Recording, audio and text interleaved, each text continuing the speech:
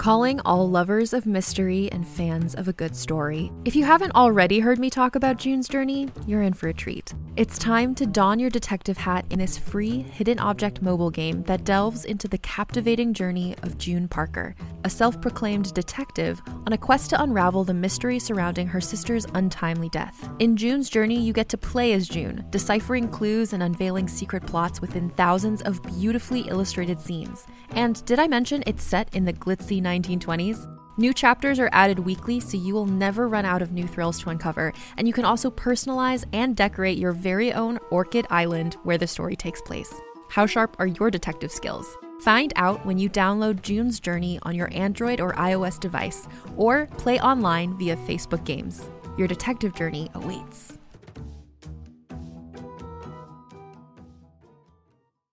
Greetings, adventurers. Today we're excited to introduce you to a new story, Dark Dice, a horror podcast that blurs the line between actual play and audio drama, where the story is determined by the roll of the dice. 6 adventurers embark on a journey into the ruinous domain of the Nameless God. They will never be the same again.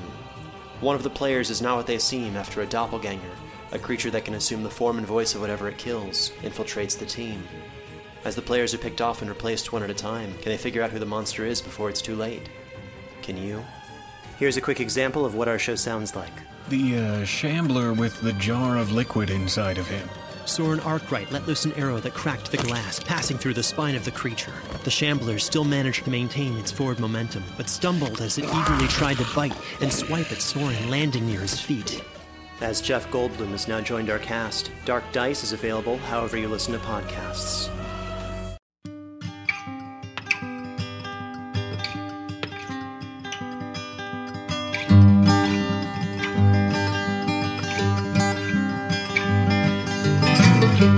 Hello and welcome to the Drabblecast, episode 317. The Drabblecast is a weekly audio fiction magazine that brings strange stories by strange authors to strange listeners, such as yourself. I'm your host, Norm Sherman. This week, Women and Aliens Month continues here on the Drabblecast with Doubleheader Special 14, where we feature 2 different stories by one featured author. This week, we bring you the work of Carolyn M. Yoakum with the stories Harmonies of Time and A Crown of Woven Nails. Carolyn's a writer and photographer living in Seattle, Washington. She's a Clarion West graduate and was nominated for a Nebula Award in 2011 with her novelette Stonewall Truth. Her fictions appeared in Asimov's Lightspeed, Interzone, and Daily Science Fiction, among other places. For more about Carolyn, check out her website at carolynyoakum.com. These stories both originally appeared in the fantastic webzine Daily Science Fiction.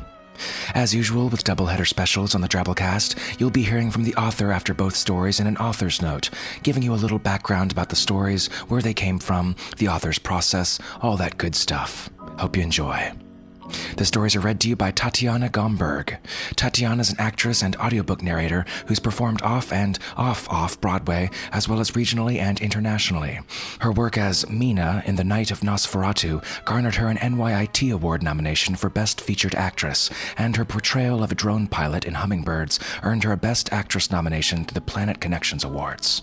She also played the female leads in 2 seasons of classics at Theater 1010 and toured the U.S. with TheaterWorks USA. So without further ado, we bring you Harmonies of Time and A Crown Woven of Nails by Carolyn M. Yoakum.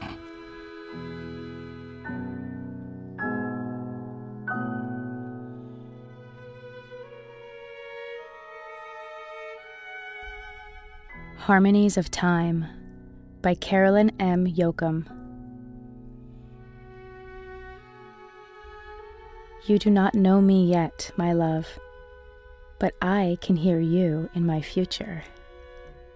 You are there from the beginning, at first just a few stray notes, but your presence quickly grows into a beautiful refrain.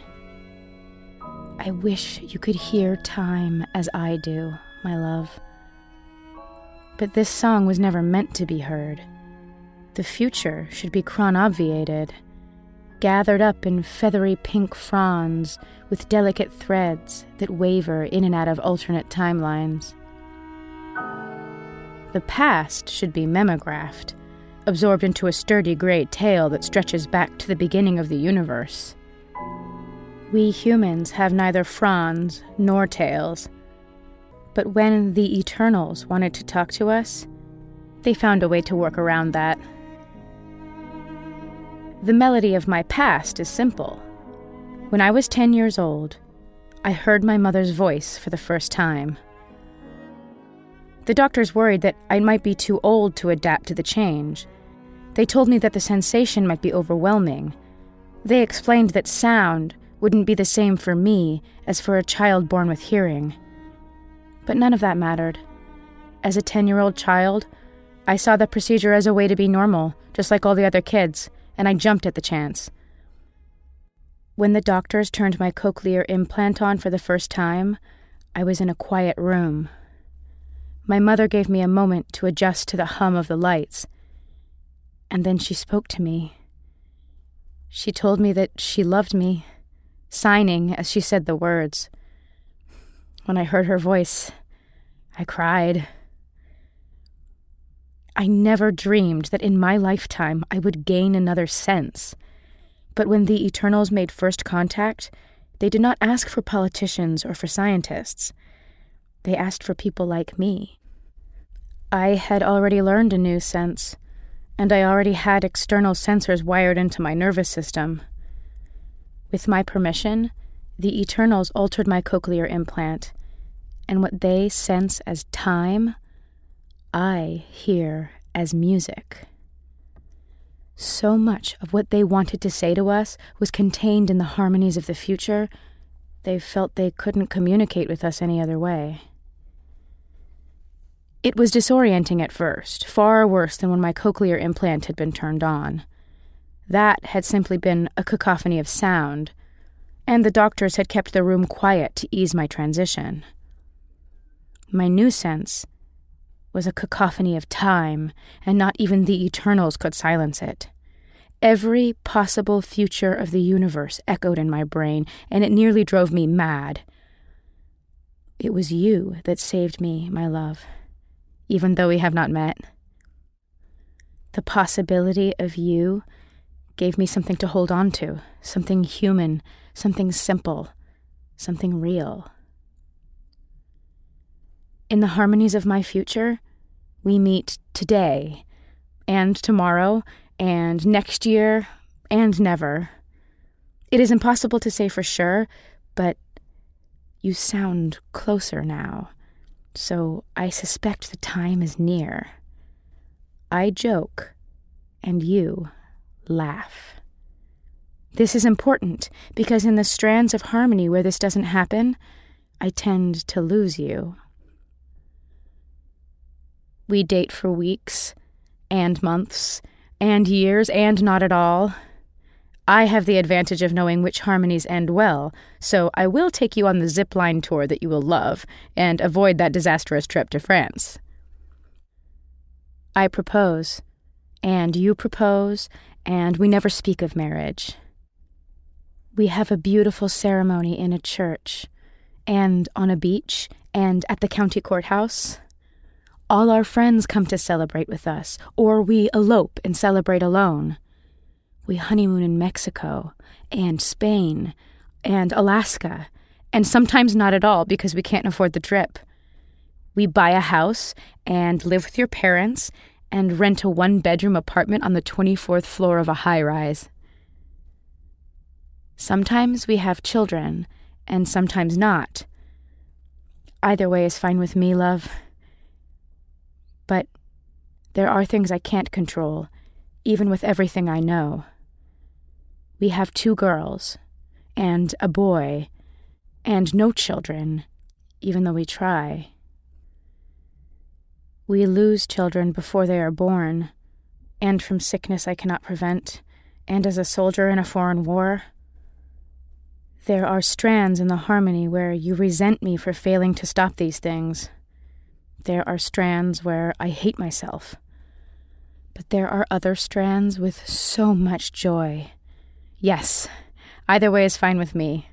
The happiness is worth the risk. We grow old together, and alone. But the aging is inevitable, avoided only by death.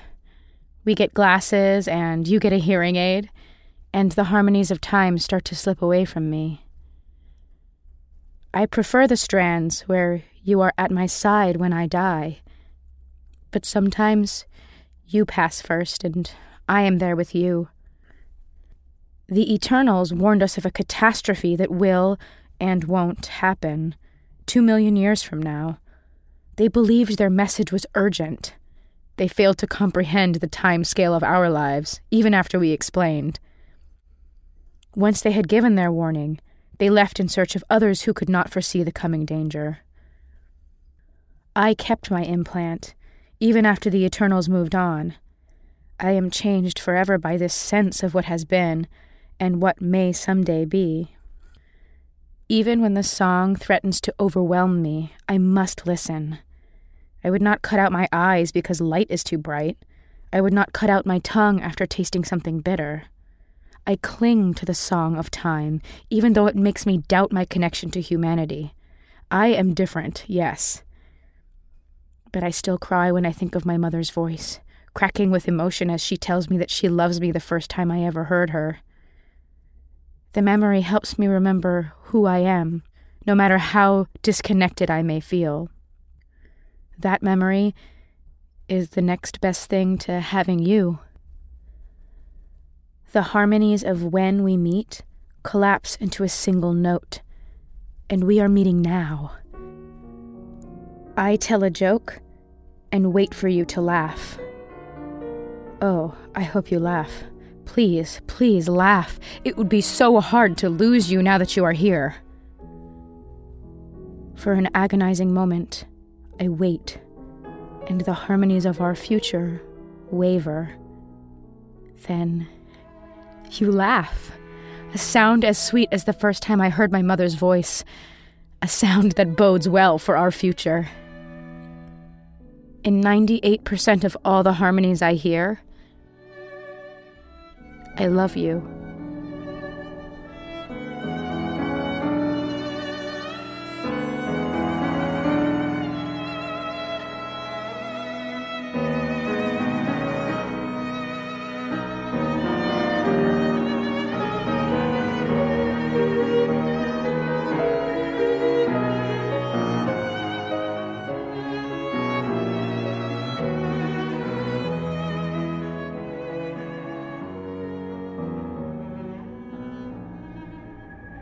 A Crown of Woven Nails by Carolyn M. Yoakum. My best friend growing up was a splitter named Cobalt. She was nicer than the human kids. They called me Stump because my left hand has no fingers, or Puddle Lover because I spent so much time with Cobalt. Splitters are shapeshifters, but they come from a world with low gravity, so on Earth they get squashed flat to the ground, like puddles. Cobalt got her name because no matter what color the rest of her was, her edges were always blue. She was embarrassed about it, but I thought the blue was pretty. I remember the last time I played with Cobalt. We were hanging out in the debris from a collapsed building. I collected nails and dropped them into her puddle, and she stretched them into thin strands and wove them together to make a crown. We were going to play at being royalty, but my mother called me in for dinner. Cobalt let me take the crown. I wore it to bed that night and dreamed I was a queen. While I slept, soldiers rounded up all the splitters and put them into camps. Everyone assumed the camps were temporary, but weeks stretched into months, and months stretched into years. I made friends with human kids, and eventually they stopped teasing me about my hand. We talked about splitters sometimes, and I was surprised at how many kids thought they were dangerous and actually belonged in camps. I thought it was wrong to keep them locked up, especially after all they'd done for us. The splitters came to Earth after the last atomic war, and with their help, we avoided an apocalypse and suffered only a momentary lapse in civilization. They could manipulate all types of matter as easily as we sculpt clay, and they absorbed the radioactive material left over from the war and made it inert. We should have been grateful, but instead we were frightened by their abilities. We locked them away in camps, deep pits with high walls. It was a stupid thing to do, since nothing humans have ever built could hold a splitter. But they didn't get angry. When we declared them dangerous, the splitters simply waited in the camps for us to change our minds. I tried to find Cobalt once, a few years after the soldiers had taken her away. I figured she'd be in the closest camp, and I snuck out of the house one night and walked over to the highway. My plan was to hitchhike. It was a terrible plan. Most of the vehicles on the road were military trucks, and the very first one picked me up and took me straight back home. In retrospect, it was a lucky trip. I hadn't gotten close enough to the camp to get in any real trouble, and 5 years later, I married one of the soldiers I'd met while riding home. We had a baby girl and adopted a stray dog, and mostly I was content. But I kept the crown that Cobalt made, and sometimes I would trace the woven metal with my fingers and wonder what happened to my friend. We call the aliens splitters because at adolescence they split in half. Then each half combines with a mate, and they split off blobby little children. When the pits were finally opened, half of Cobalt came back to our neighborhood. I wondered if she was still my friend, now that she was mixed with another splitter. I tucked our crown into my backpack and went to visit her. Her edges were tinged with cobalt blue, just as I remembered. But she'd changed her name to Shimmer. She was teaching her children how to deconstruct water. One of them separated a droplet into hydrogen and oxygen, and the other one recombined the molecules to make water again. I stayed well back from the tiny explosions. I looped the straps of my backpack over my left arm and started to pull out the crown, but I was startled by the loud pop of an explosion, and the backpack slipped off and fell to the floor. Shimmer turned her full attention to me for the first time since I'd arrived, and she told me she could teach my hand to grow new fingers. She meant well, but I was so unprepared for her offer that all I could say was that I would think about it. It had never occurred to Cobalt that I was broken, but it was the only thing that Shimmer noticed about me. Eager to change the subject, I mentioned the crown we'd made, and Shimmer replied that children play such silly games. I felt foolish for bringing the crown with me, and relieved that I hadn't pulled it out of my backpack. I'm not sure what I'd thought would happen. I certainly didn't expect to wear the crown and become a queen. We were too old to play at such things. But her dismissal of the memory stung. When I got home, I gave the crown to my daughter. She squealed with excitement, put it on, and ran outside to play. I complained to my husband that the friend I remembered was gone, but he just shrugged and told me I was different too. After all these years, what did I expect? At dusk, I went out looking for my daughter. I found her playing in the abandoned lot down the street. She was perched upon a concrete block with the crown of nails gleaming on her head. On the ground beside her was one of Shimmer's children, who had shaped herself as royalty with a purple gown and a crown that matched the one my daughter wore. They were arguing over which one of them was the queen and which one was the princess. It was time for dinner, but instead, I let them play. Cobalt was gone, but I could hear the echo of our friendship in the laughter of our children.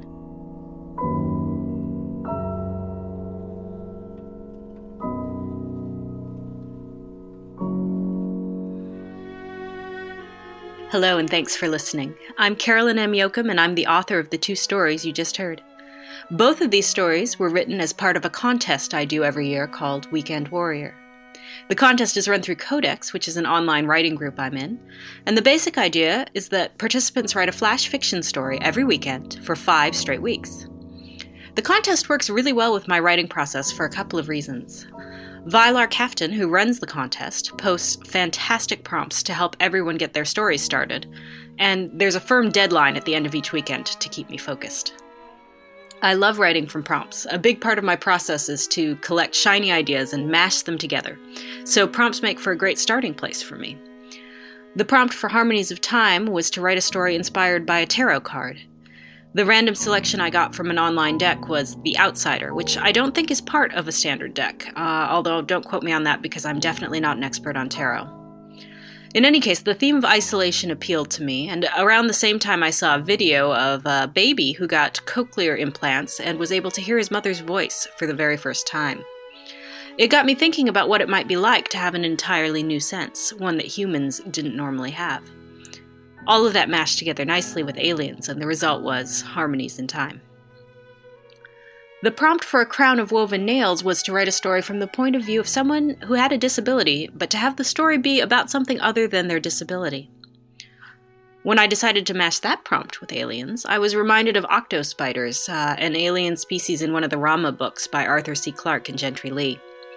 The octospiders communicated by displaying bands of color, and one of them wasn't able to speak properly because all of its colors were shifted too far into the blue end of the visual spectrum.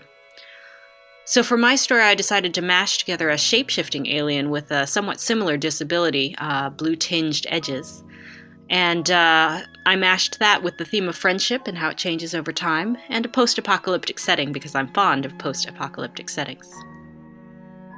I hope you enjoyed these stories, and if you're interested in checking out more of my fiction, you can find the links on my website at carolynyoakum.com.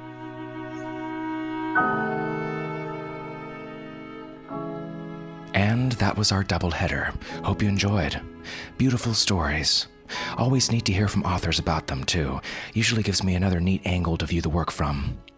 You know, we have our own kind of prompt setting here at the Drabblecast in the Drabble section of our discussion forums at forums.drabblecast.org.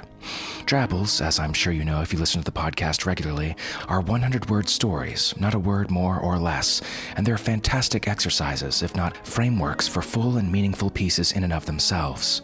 We list out themes of upcoming feature stories in our forums, and you're able to write 100-word Drabbles based on those prompts and post them there in our forums, where they will get read by the community and by the editorial staff. And these days, I'd say a large percentage of the Drabbles that wind up on the show actually come from these prompts. So give it a shot.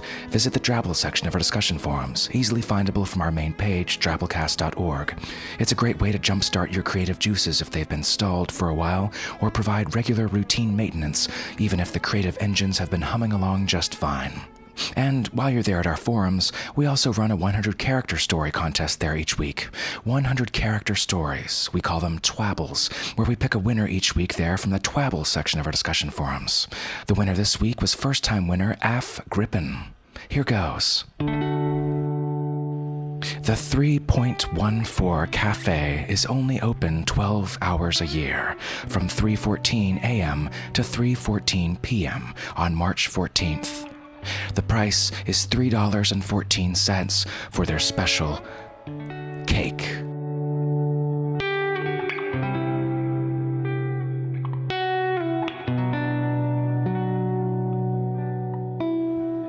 Nice one.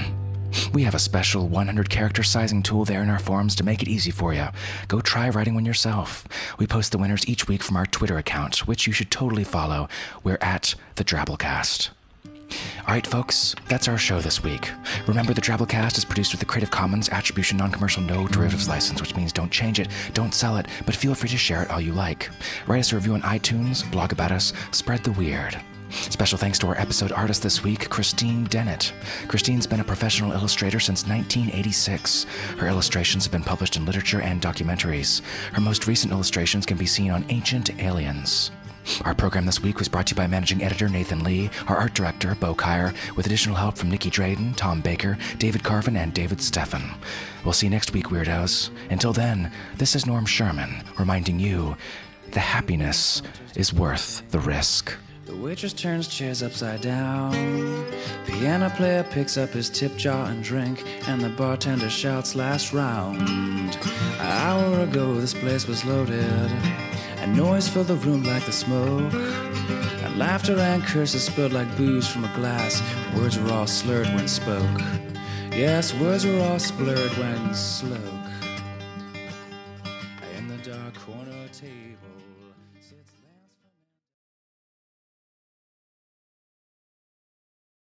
Hey there, this is Justin Bartha. I made a funny new podcast, King of the Egg Cream. It has the greatest cast in the history of podcasts with actors like Louis Black. I'm torn by my feelings for two women. Bobby Cannavale. You can eat it, or if someone hits you, you can put it on your cut. Melanie Linsky. I wonder what these marvelous things are that look just like boiled chicken feet. Jason Ritter. I can break things and pick locks and kill people. Michael Stuhlbarg. The whole point is to inspire people that they should make themselves better. Ari Grainer. No, don't whet its appetite. What are you, an idiot? Me, Justin Bartha.